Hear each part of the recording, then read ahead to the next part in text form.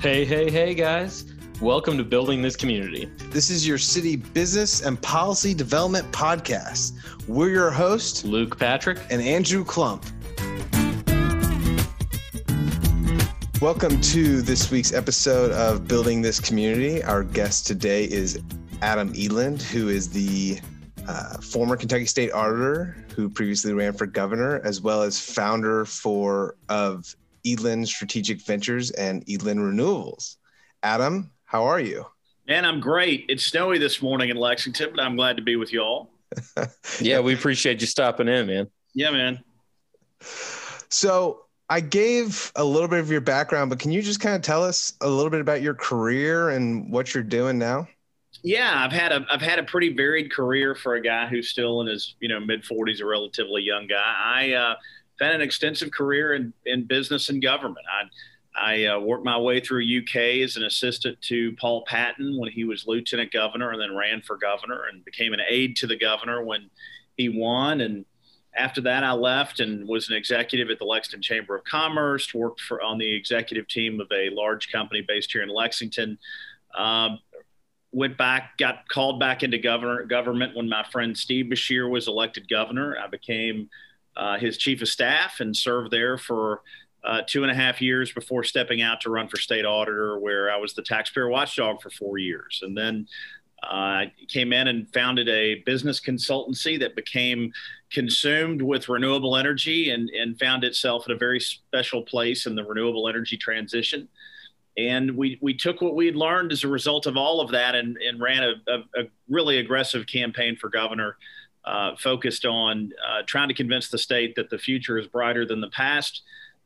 We got in a little late. We're unsuccessful, but we got to run the kind of ideas-based, future-looking campaign we wanted to do. And I returned to my practice, where we've now we've founded Edelen Renewables, which has a portfolio of more than a dozen projects in 7 states. Capital investment of about $2 billion, and the potential to, bring to leverage new energy for a new American dream. And the mission of my company, very simply, is to bring the promise of renewable energy to the forgotten places of America. And we're doing that in some pretty compelling places like Appalachia. Well, I think that's honestly super impressive. I've followed the career for a long time now, but can you maybe explain the goals you have when you founded both Edelen Strategic Ventures and Edelen Renewables? Yeah, man, that is a great question. Listen, and I'm a capitalist, and it's become unpopular in some quarters to say that, but I absolutely believe in the ability of the free market to create opportunity for people. And, I think a useful comparison point here is our project in Martin County, which is beginning to get a lot of attention, reflects $250 million capital investment in one of the poorest counties in the United States. This site is literally a handful of miles away from where Lyndon Johnson launched the war on poverty. And while that was incredibly important and provided a lifeline for a lot of folks, let's not confuse survival with thriving. And certainly facilitating a capital flow of $250 million into Martin County is something I couldn't have done as governor.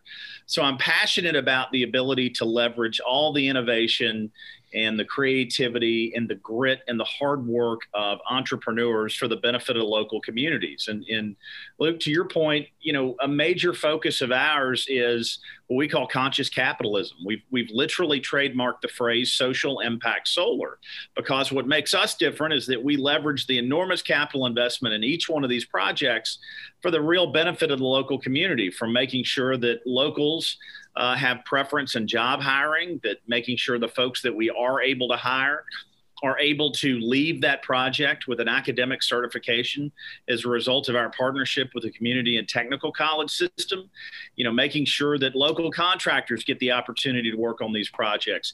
That really is our focus, because my frustration in Kentucky is, we are brilliant in moments, right? I mean, we're one of the first state. We're the first state in the South to pass a comprehensive civil rights law. Great.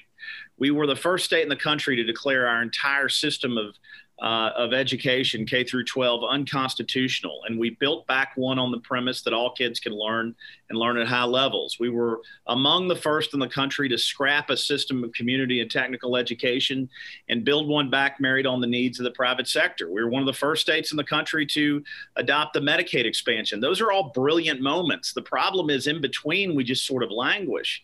And we can't rely on government to do everything. And if Kentucky in the South and Appalachia are going to be what they ought to be, we've got to invest in people, and we've got to build tomorrow's economy rather than today's.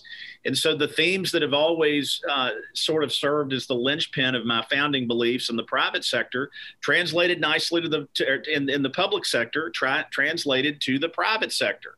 And the great thing about the private sector is, and one of the things I love about it is that effort generally equals outcome, which after 20 years in government and politics, I can tell you isn't always the case on the side. So I guess setting aside the political aspects, which I know must be tough for somebody that has spent a large part of their career in politics, but Sure. do you think Kentucky has the necessary elements to become a major renewable energy producer? Like, do we have, enough sunlight for solar? Do we have enough waterways for hydroelectric? Do we have the tools here to actually become a force in renewables like we were in coal? Yeah, absolutely. So, the first is we can't buy into the narrative of the fossil fuel dinosaurs that solar works everywhere. There's literally not a square mile in America where solar doesn't work. And that's largely a response to the innovation we've seen in the technology. I mean, these solar projects, these solar panels have double-digit increases in efficiency every couple of years. It's remarkable. So solar can work anywhere. We have an incredibly entrepreneurial culture, fellas. I point out to people all the time, and culture is best defined by scarcity, economic scarcity. People become really good at just getting by. That's the inherent. That's in the DNA of being an entrepreneur. And so we have lots of folks, and you just need to look around. I mean, not on the ideological scale, but look what's happening in the entrepreneurial community. You've got, my friend Jonathan Webb, who is brought, App Harvest to Kentucky. He and I sort of incubated each other's ideas a long time ago, and he's had incredible grit. And now we've got like the 9th largest building on the planet in Morehead, Kentucky, growing tomatoes. That's a very big deal. My friend Nate Morris, who came up in Republican politics, founded Rubicon, which is doing amazing things in the waste space. Talk about a guy disrupting a traditional industry. I mean, garbage collection is one of the oldest industries on the planet, and doing great things. And of course, my friend Gil Holland, revitalizing communities in Louisville, and said, done amazing things, and says, well, if that's not enough, I'm going to go put a brewery in Harlan. I mean, there are lots of people like you guys who are doing really cool stuff. Here's the problem. These things are happening in spite of government, not because of them. And that's not a criticism of anybody in government.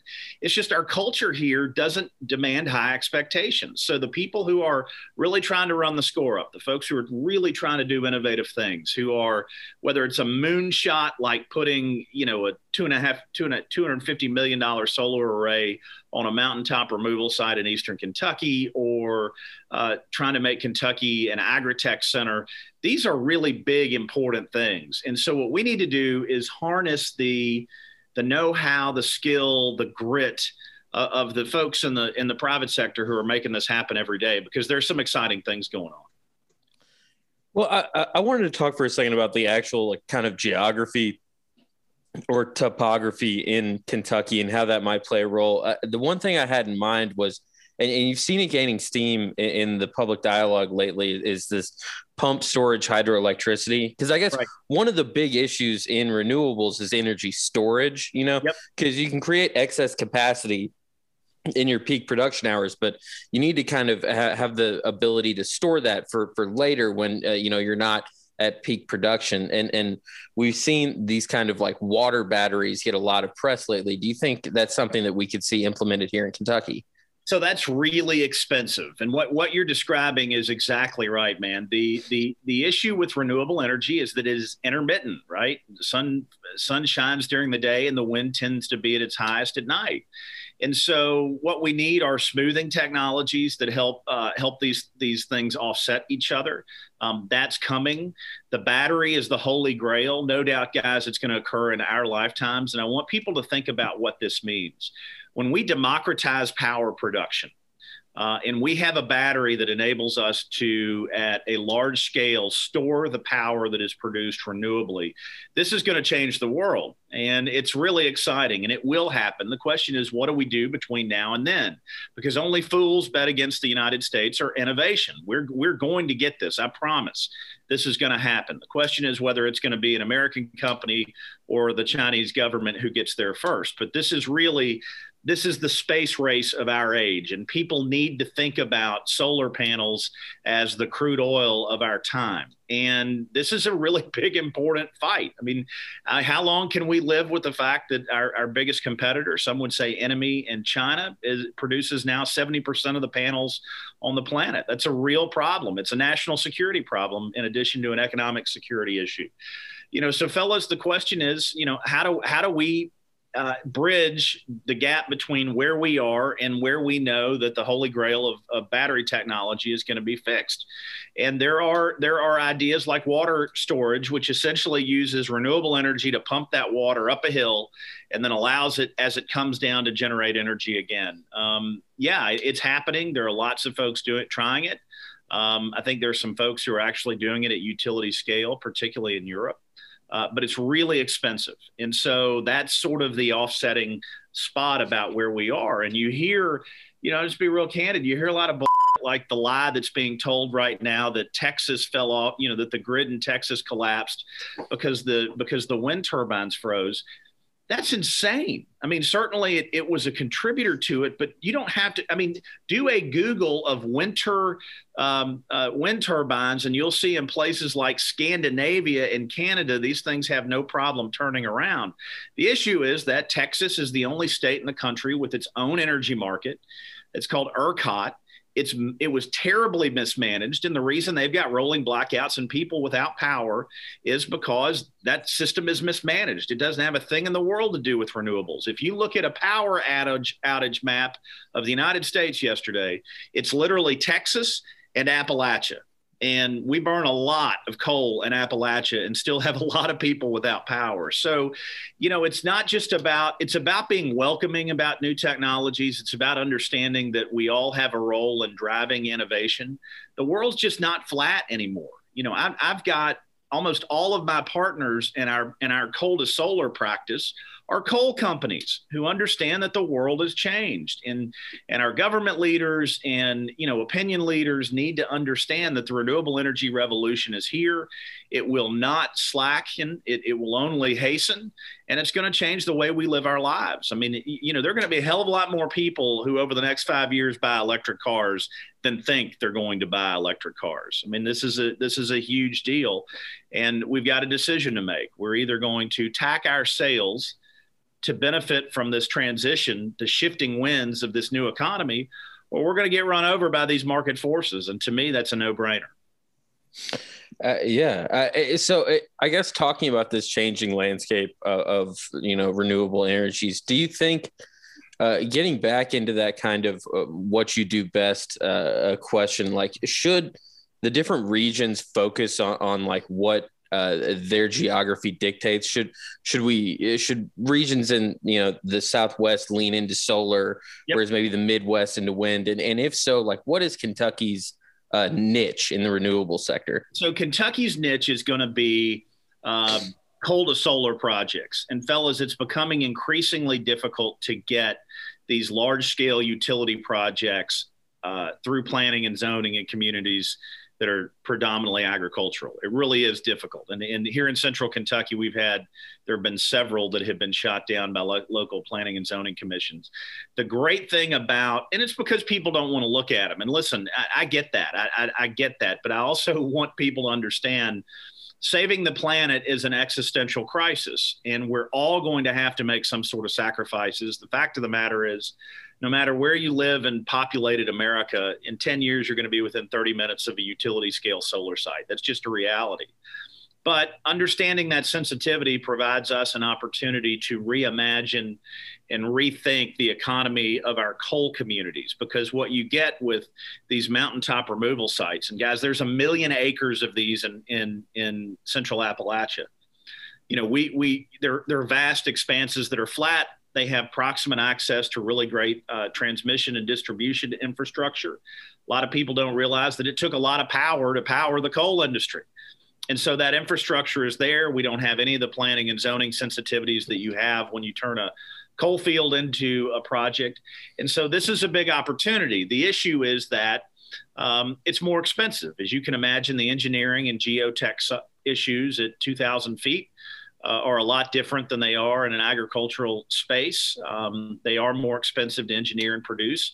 But what we have found is that off-takers, these very large companies that buy the power in order to meet their sustainability goals, you see them on television every night.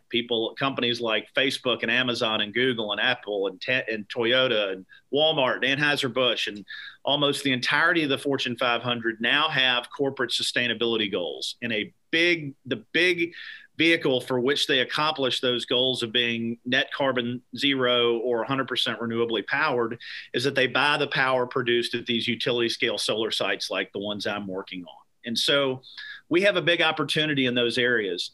In Kentucky, the sun is really abundant in Western Kentucky. The issue there is that you're in a different energy market.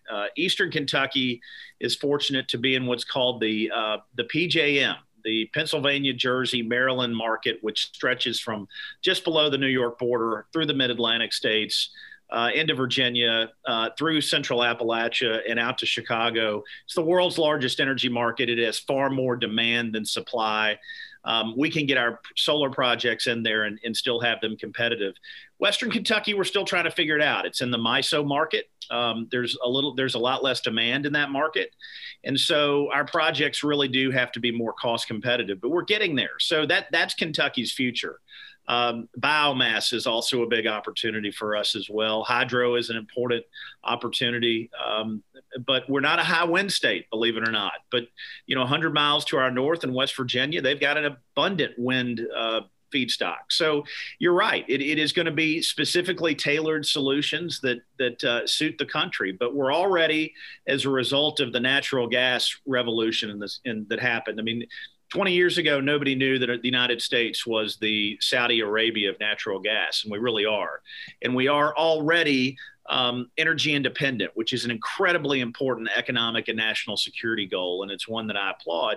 Now we've got to be very strategic about how we make the shift and use natural gas as a bridge to getting us to a renewably powered economy, and we're well on our way. And if we do this right, Kentucky can be at the center of this.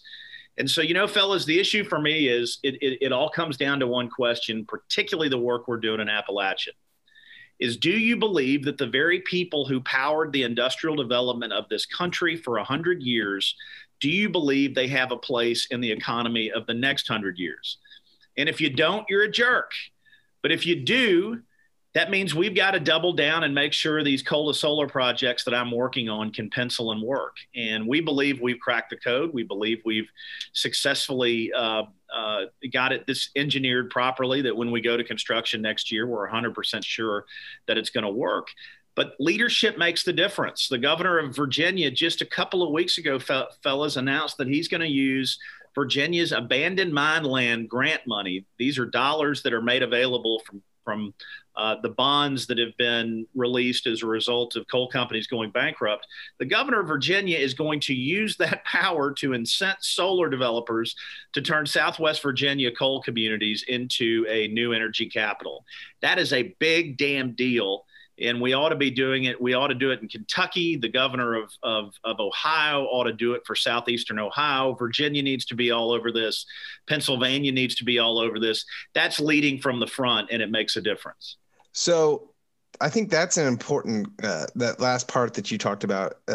I want to move into that a little bit. So I think, at least from the national perspective, we've seen, I think, more liberal Democratic leaders go back and forth on how they necessarily address the issue of transitioning from coal to renewable. Some is much more combative, Right. and others are much more what you're talking about, which I think is the better approach, which is we have to find a place for these people in the future. What is, the place for people in coal country? What is their role in moving us towards the renewable energy that we need? So when you look at this, that's an awesome question. So when you look at this, let's look at this at the microeconomic level, and let's describe the attributes of coal miners. Okay. These are people who bust their ass. This is hard damn work. These are people who skin their knuckles, literally getting on their knees to scrape coal out, or running major equipment on a strip job. These are folks who show up for work every day. They're people who can pass a drug test. They're collaborative by nature. Mining is all about working in a team. And they're problem solvers. 1.5 miles into the earth, fellas, you really can't call anybody to solve a problem. Those skill sets are one that you would want in any industry, right? And so it's incredibly transferable to what we're trying to do in renewable energy, particularly in solar development. Now, solar development, let me say from the outset, it's not a panacea. But our project in Martin County is going to create about $330 an hour jobs in the construction phase, which will be 12 to 18 months for these out-of-work miners. And because we formed such a tight relationship with the community and technical college system, these guys are going to leave with an academic credential at the end of this period that says that they're certified in utility-scale solar installation. That is a huge deal. And what it means is my company is building a pipeline of projects across Appalachia where our hope is that we can generate long-term employment. Now, everybody in rural America drives for work, fellas. It's just a reality, right? So if we can, do this in Martin County and then have Floyd and Perry County come up behind it, or the projects we're working on in Southwest Virginia or Southeastern Ohio and now about to break into in West Virginia, we can create an abundance of opportunities that pay really good wages. But we gotta have some help. I'm going first here. This is a moonshot, and we're confident that it's going to work. But I call it the solar coaster for a reason. I mean, this thing has lived and died 1,000 deaths, and we have got to get the public space on the side of innovation and entrepreneurship. And that means embracing renewable energy. Kentucky doesn't have a renewable energy standard, and it's in its energy portfolio. That's quite literally nuts. I mean, that's like communicating to the world, hey, we're not interested in new economy economic development. Jonathan Webb will tell you that the ability to expand AppHarvest footprint in Kentucky is limited because of our public officials' either hostility or lack of awareness about renewable energy and lack of a commitment to making Kentucky more of a renewable energy center. We fight here about the economic development strategy of the 70s and 80s, which is, hey, come to Kentucky because taxes are low, because we don't invest in education or healthcare like we should.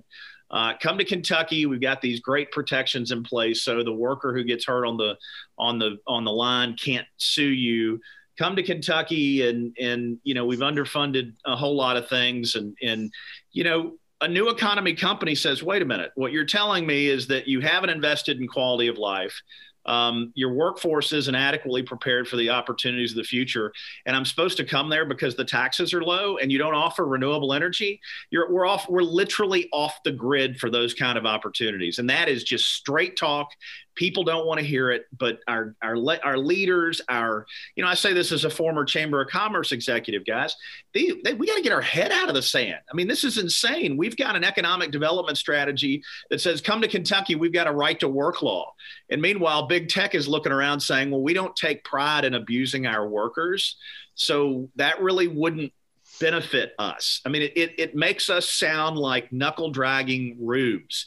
And this is where we are. And so renewable energy is a big opportunity to change that and recognize that in the new economy, the pillars of modern economic development are healthy, educated workforce, access to renewable energy, and an entrepreneurial culture and a simplified tax code. That's it, right? And so we've chosen to go a different direction. It's frustrating, but we've got entrepreneurs who are taking Kentucky by dint of their resolve and effort in a different direction. And listen, I'm proud to be one of them, but there's some folks out there who are just kicking ass in bringing Kentucky into the 21st century, whether our electeds want to take us there or not. So one thing that I think is always a very important question is, do we think that these renewable energy jobs create viable alternatives to the coal industry going like perpetually, or Sure. are these going to be more temporary jobs, like when the Transcontinental Railroad was made or when the highway system was built? Like, those were big booms in the economy, but they were temporary, they were waning. Is renewable a similar facet, or do you see these jobs being more long-term? Renewables are foundational. Okay. And so let's talk about Appalachia. As in any resource focused economy and culture, there is a failure to diversify. And that's not just about Appalachia, y'all. Look at Saudi Arabia, right? So awash in oil money that, they haven't begun to diversify until the last 10 years. They've been a kingdom for 70 or 80, right? Russia is a petro state, and the Russian economy hasn't fully developed because when you're so mineral rich, it provides a disincentive to diversify your economy. We've now learned the hard way that you have to do it. And this is an example of something, fellas, that really pisses me off, because we can get it right, because we have gotten it right. I am from Meade County, Kentucky, which is about an hour southwest of Louisville. My family grew tobacco in Kentucky for over 100 years. I grew up in the tobacco patch. I hated every minute of it. It's the worst work I've ever done, but it provided a very nice sort of middle-class living for my family. And when the tobacco farmers and our elected leaders understood that there was no future in it because it causes cancer, there was a focus to diversify. And leaders like Paul Patton in Kentucky and Jim Hunt and, yes, Mitch McConnell and Wendell Ford and all the coal state guys got together. They forced a master settlement agreement with the cigarette companies. They took the proceeds from that, gave them to the farmers to diversify their effort. And now 25 years later, gate farm receipts in Kentucky and across all of the tobacco states is dramatically up. My old man is demonstrably economically better off than he was before he took the tobacco bailout. That's an example of us getting it right. But what do we do in the coal fields? Not a damn thing. We said, if you elect someone other than Barack Obama president, the coal jobs will come back. This has to do with regulation. And we did all those things, and they're not back. More coal burning facilities closed under 4 years of Donald Trump than 8 years of Barack Obama. That is a fact. And this is not a government force. It is a market force, because nobody under the age of 40 doesn't believe in climate change. Even the conservative kids are environmentally sensitive. And so what this means is it's a market force, and that's what's driving this. You think BlackRock or the street is embracing ESG and conscious capitalism as an ethos because it loses some money. You're nuts. They're doing this because they understand it's the new market reality, and young people in particular who now dominate the marketplace. I mean, the millennials are the largest generation in the history of this country, and the one behind them is bigger than mine, the Xers. And they're environmentally conscious, they're value driven, and whether it's a chicken sandwich or a Camry, they're not going to make a purchase that doesn't reflect their values. And I, for one, think that's fantastic. But what it means is we've got to change the way we do business to either benefit from these new market forces or to utterly be crushed by them. So back to your point, renewable energy is foundational. If you want to draw a data center, which everybody thinks the cloud is this ethereal place. It's not. The cloud is a huge warehouse somewhere. Matter of fact, it's hundreds, if not thousands, of these warehouses that are 3 or 4 stories tall, that are stacked with servers and air conditioned to 55 degrees, populated by people who make $100,000 a year serving them. You can't get one of those without a renewable energy portfolio, because these guys aren't going to burn fossils to power them, period. And so we can either argue with the people who own opportunity and have the resources to spread it to us, or we can accommodate them. And I think this is one where accommodation makes sense. If you don't make peace with the future, you're going to be destroyed by it. That's where we are. That's the decision we've got to make. And regrettably, we're not making it as quickly as we should. So I think that brings us back, full circle to, actual government policy. You talked about how the private sector is doing this despite current public policy, at least in Kentucky. And, you've had issues with local planning commissions. Where should the policy for renewables be, at whether the local, state, or federal level, or some kind of? And Andrew, the answer is all of the above. But honestly, I would settle right now for them just getting out of our way. One of the things that's really exciting, I brought in I'm at the stage in my own company, and I know you all are entrepreneurs and I love to be tuned into the entrepreneurial space. I'm at the difficult stage in my company where we're trying to scale. I mean, we're the proverbial dog that caught the truck, right? And so I brought in a really talented consultant to look at our stuff. And he just said, Adam, you need to double your projections. This is the way the world's going. You're on to something. Keeping up is going to be tough. And one of the things that is really positive in my space is the leadership of the Biden administration. I mean, President Biden gave a speech a couple of weeks ago where he said, we're doubling down on a renewable energy future. We're going to modernize the grid, which is incredibly important. Just ask the people in Texas this morning how important that is. And we're going to do it in such a way as to not leave behind fossil fuel communities, oil, gas, and coal. And that's a really big deal. So the things that specifically can be done is the same advantages that are now built into law for the oil and gas and coal economies, and things like depreciation allowances. We need those kind of things memorialized in law to benefit renewables. Let's make the 30% tax cut permanent. Let's give developers the opportunity of taking a cash grant and being able to monetize that over the long term.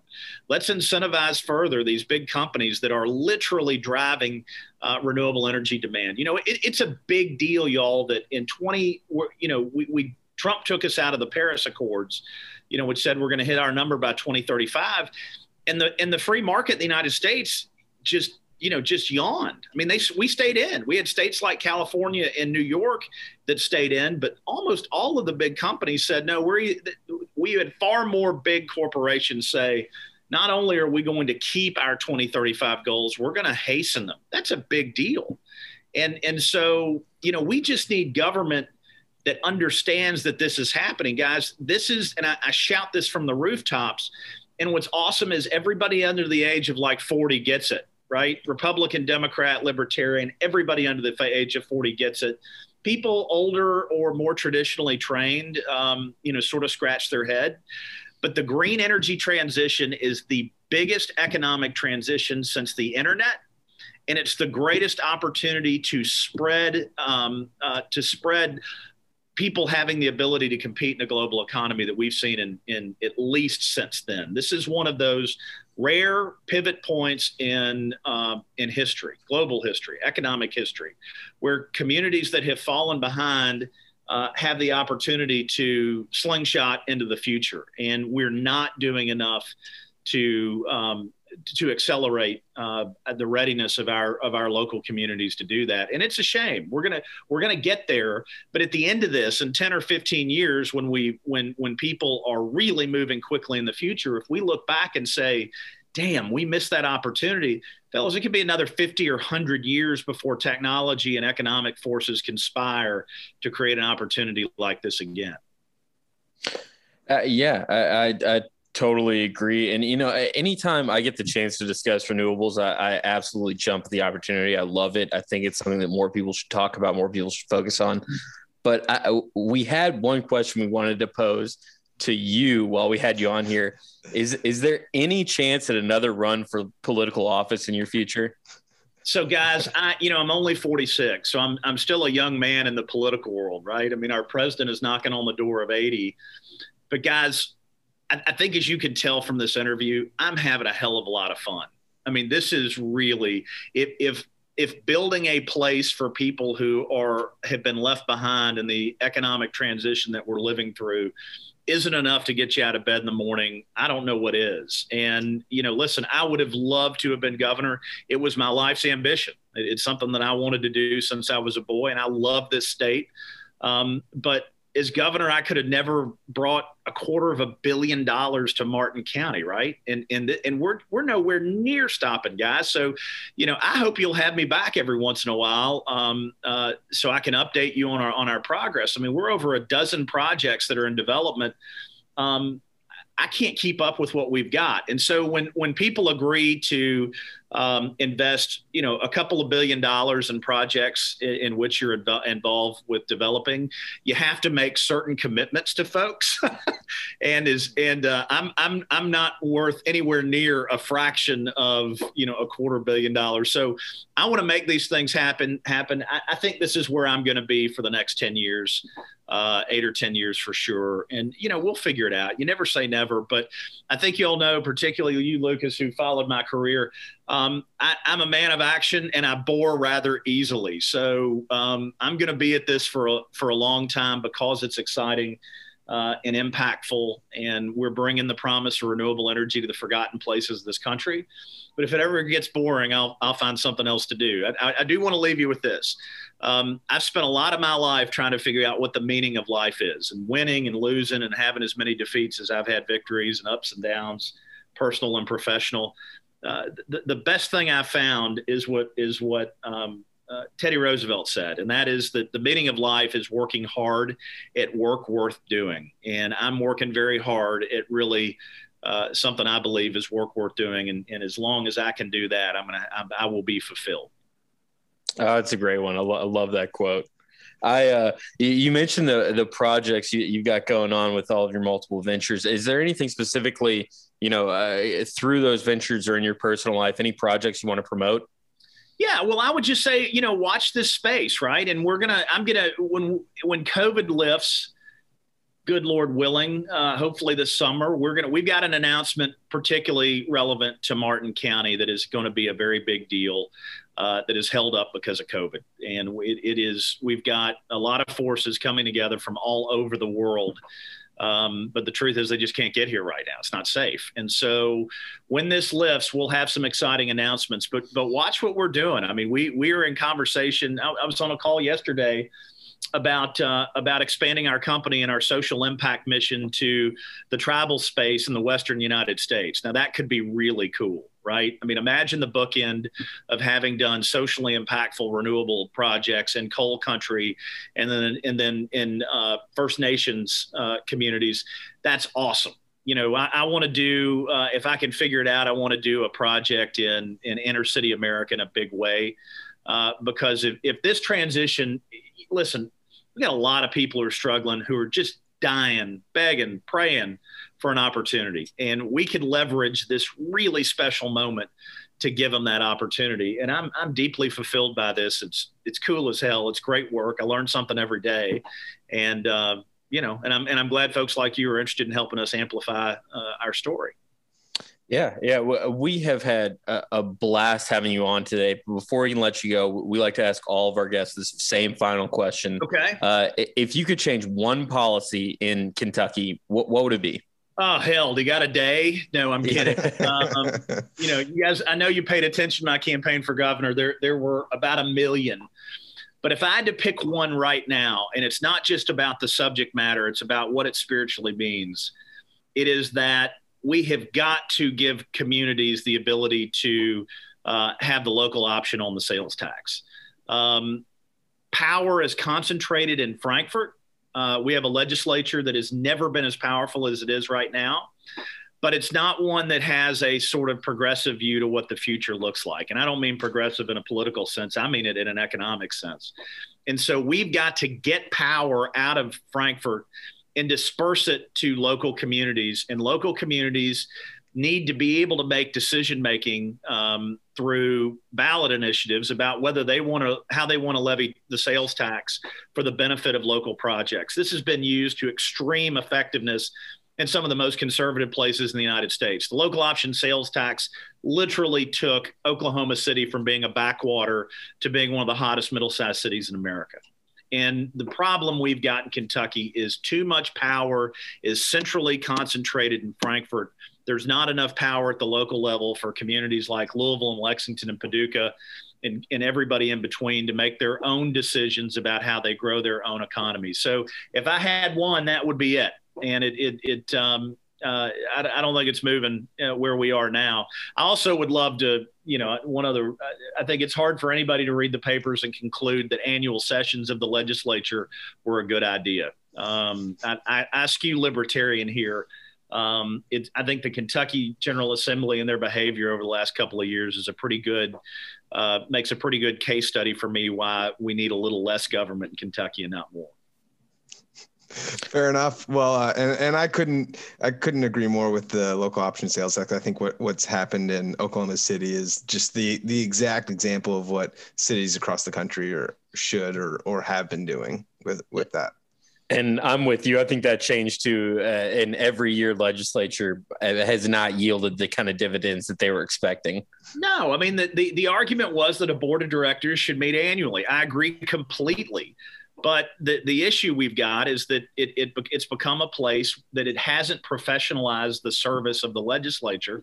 It's professionalized the political climate. And so now you have dueling caucuses issuing talking points against each other every day, confusing fighting with progress. And there's a huge difference. And so, listen, as my dad said in a more colorful version, you can't put the manure back in the horse. I get it. But we need to be more strategic in our decision-making in the state. And we need to understand that the future is coming whether we like it or not. And sometimes we have to make difficult decisions to make us relevant to those opportunities. And not enough of that is happening in my view right now. Absolutely. Well, thank you so much for joining us. This has been fantastic. We'll pick back up with our reaction segment after a word from our sponsor.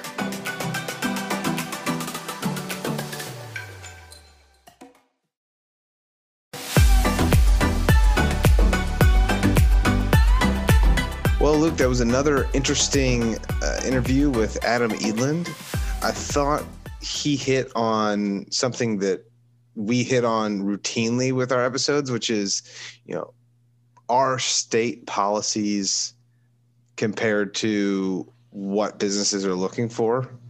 And I think it's interesting that we see, Fortune 500 companies looking for renewable energies. And if we aren't focused on that as a state, it's going to be harder to attract Fortune 500 companies. And that's even beyond some of the things that he's talked about, which is, like employment or healthcare or other ideologies. Yeah, no, I thought Adam said a lot that was pretty interesting, and I wasn't kidding when I said he's a character that I've followed his career for a long time now. He's a really impressive guy. For me, it was honestly his work in Martin County. That's something that has stood out since I was in high school. Honestly, I've had kind of a focus on it. For anybody that doesn't know, Martin County was the site of in 2000 of a massive coal slurry spill. And what coal slurry is, like in the coal cleaning process, they use a lot of really noxious chemicals, like hazardous chemicals, to wash the worst toxins out of the coal so that when you burn it, it doesn't go into the air. But then it goes into this nasty mixture called slurry. And what they have to do is build these huge reservoirs for them, like don't think the size of a pool, think the size of like a small valley near the coal production facilities. And one of these in Martin County, they're all lined with plastic, but it happened to be over an abandoned coal mine. And it ruptured into the coal mine and flooded all of the major riverways in Martin County, polluted the water, dumped mercury, heavy metals, all kinds of toxins. And is actually the focus of this week's paper, which is titled "The EPA Actions in Post-Disaster Martin County, Kentucky: An Analysis of Bureaucratic Slippage and Agency Recreancy." And what it does is lay out kind of the timeline of events and the story of how the people of Martin County were so severely marginalized in the cleanup efforts and honestly denied information about what had happened to their town and what had happened to their watershed. Just like highlights of the paper, the EPA sets up this unified command structure to try and coordinate the entire government response to the disaster. But they end up housing it on the property of the coal manufacturer that was responsible for the accident in the first place. So you're sending the wrong message. Yeah, right it's unbelievable. Yeah. But then they ended up, after allowing the coal company to edit press releases for multiple government officials and allowing them to be present in every citizen town hall to address the citizens, they end up pursuing charges under the Clean Water Act rather than the Comprehensive Environmental Response Liability and Compensation Act, or CERCLA. But the difference being the liability that the coal company would be under CERCLA is substantially greater than under the Clean Water Act. Mm-hmm. But the people of Martin County, at least in their retelling, feel that the EPA chose, in consultation with the coal company, to pursue the lesser charge and kind of leave them hanging, Yeah.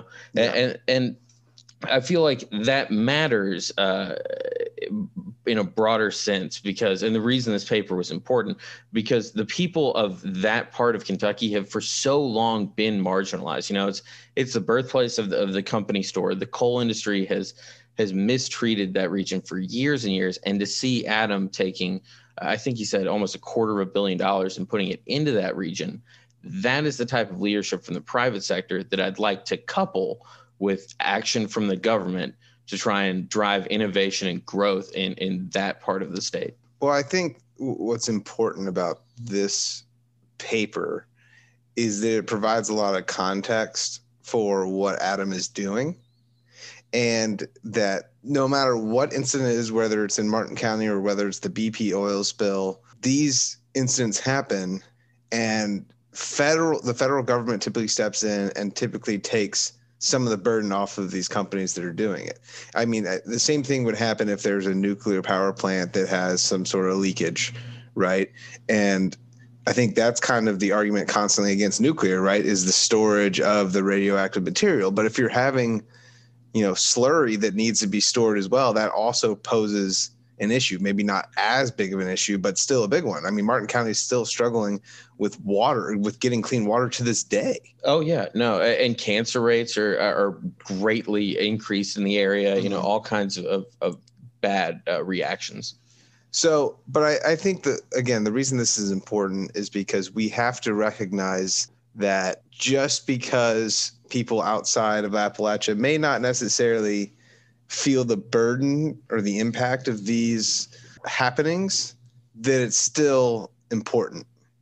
Yeah. And so we have to continue to look for policies that, one, people that live in a bigger city that, again, this doesn't impact their daily life, they still need to get closer to a renewable plan. But we also can't forget about what's happening in Appalachia at the same time. And so what Adam is doing is a great step. I want to see what policies we can do to kind of further that. So one thing that has kind of come up recently and that Adam mentioned is the fact that a lot more people are going to be moving to EVs, electric vehicles. And that's in part because like Tesla is produced them. So now you're seeing traditional plants, such as like Ford and GE are all starting to look towards making more electric vehicles. Well, now the state of Kentucky is looking at a new gas tax which is what pays for our roads, right? So every city gets a certain percentage of the tax from, at the gas pump. And they're looking at increasing that and then also adding a tax to electric vehicles because they're obviously not paying gas tax. So disincentivizing electric vehicle ownership throughout the state. Yeah, I go back and forth on this because I think it's fair because they aren't paying any type of tax and they're using the roads, and there's a specific tax that pays for the roads. I can understand the logic, but it would still have that practical effect of making it more costly. Right. But the tax is also going to raise gas prices and all throughout the state of Kentucky at the same time. Yeah. So it's going to do both. Now, with that said, so I go back and forth, and a lot of cities can't afford to pave their roads currently or maintain them currently without at least doing a substantial supplement from their general fund, which puts other economic strains on the cities. But that just goes back to, how do we want to model our cities?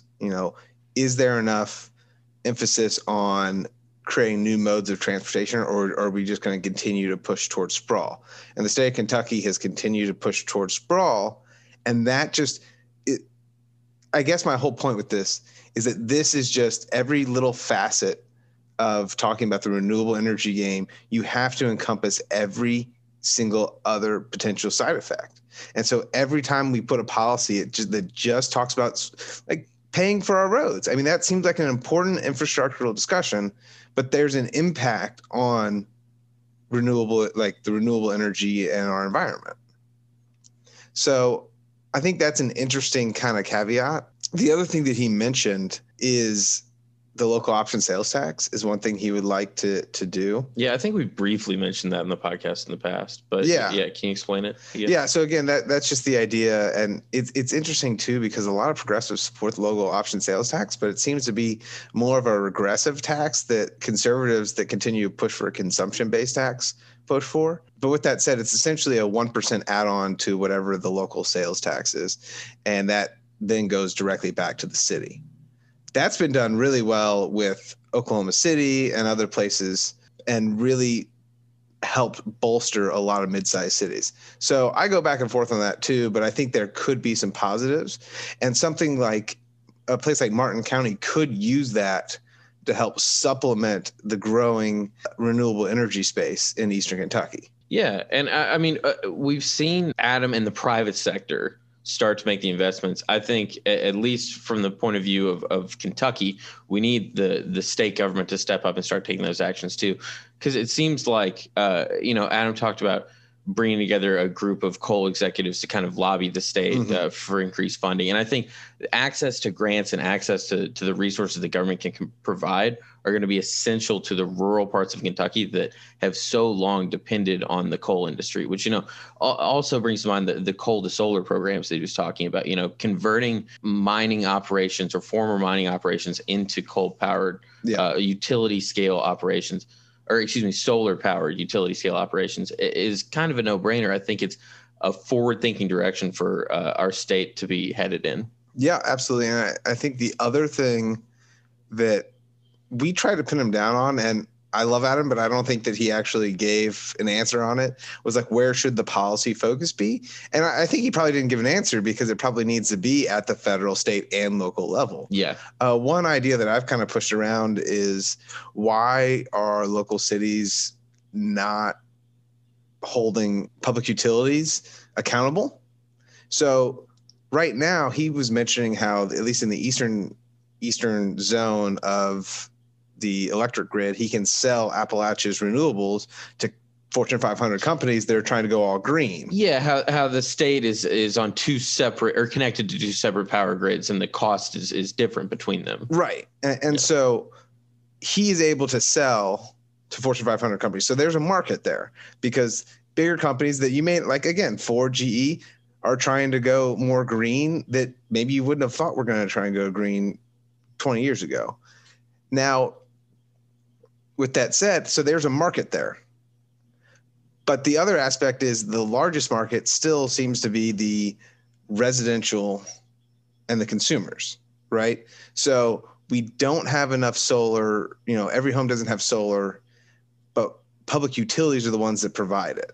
If cities are going to keep accepting rate increases from utility companies, the cities are going to have to start requiring a certain percentage of renewables to be funding the electric grid to the public utility. So I think the issue is, we're not seeing the commitment from public utilities to renewable energies. And the cities have to hold them accountable.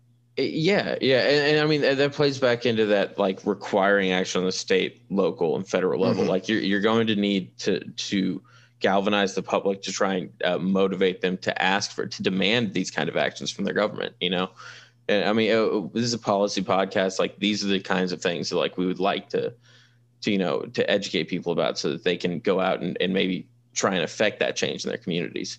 Yeah, absolutely. So all of that to be said, there's a lot of policies that can be going forward.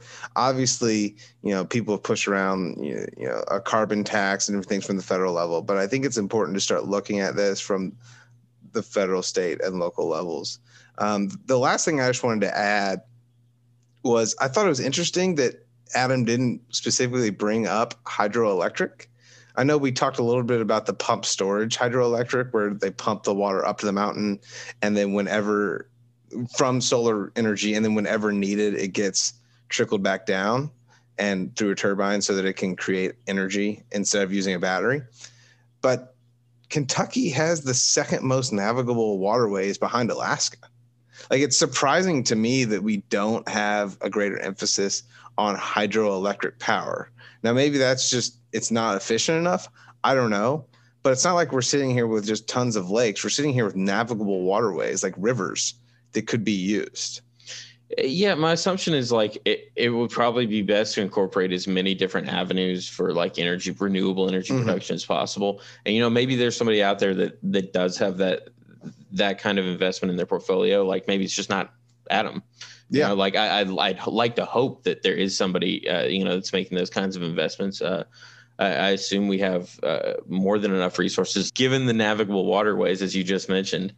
But I don't know, man. I think you just have to hope that those investments are being made, and try and do what you can to lobby the government to, invoke some action on their own. Yeah, absolutely. But again, I think this just goes back to, we have to have a commitment from both the public and private sector. And as of right now, I think the entire developed world is struggling with getting to that next stage, or getting to the fully renewable stage, because you could see a world where every single home has a solar panel on it, right? And where everybody's driving electric cars, and then every grid is powered by renewables. But it's just difficult to get there from where we currently are, and trying to transition away from fossil fuels is the difficult aspect until the infrastructure is built. So, but I think that's just going to have to be a coordinated effort between both the private and public sector. And it's going to have buy-in from the general public and the general consumers. Yeah, no, I'm with you on that. But, well, anything else to add, Luke? No, I think that's it for me. All right. Well, thanks for tuning in, guys. Yeah, thanks a lot. As always, thanks for tuning in. Thanks for joining us on Building This Community. If you'd like any more information, you can follow us on Twitter at BuildingThisCom, COM, or you can follow Andrew at Andrew J. Klump. And you can also follow Luke at LMP43. Definitely subscribe, and we look forward to talking to you guys next week.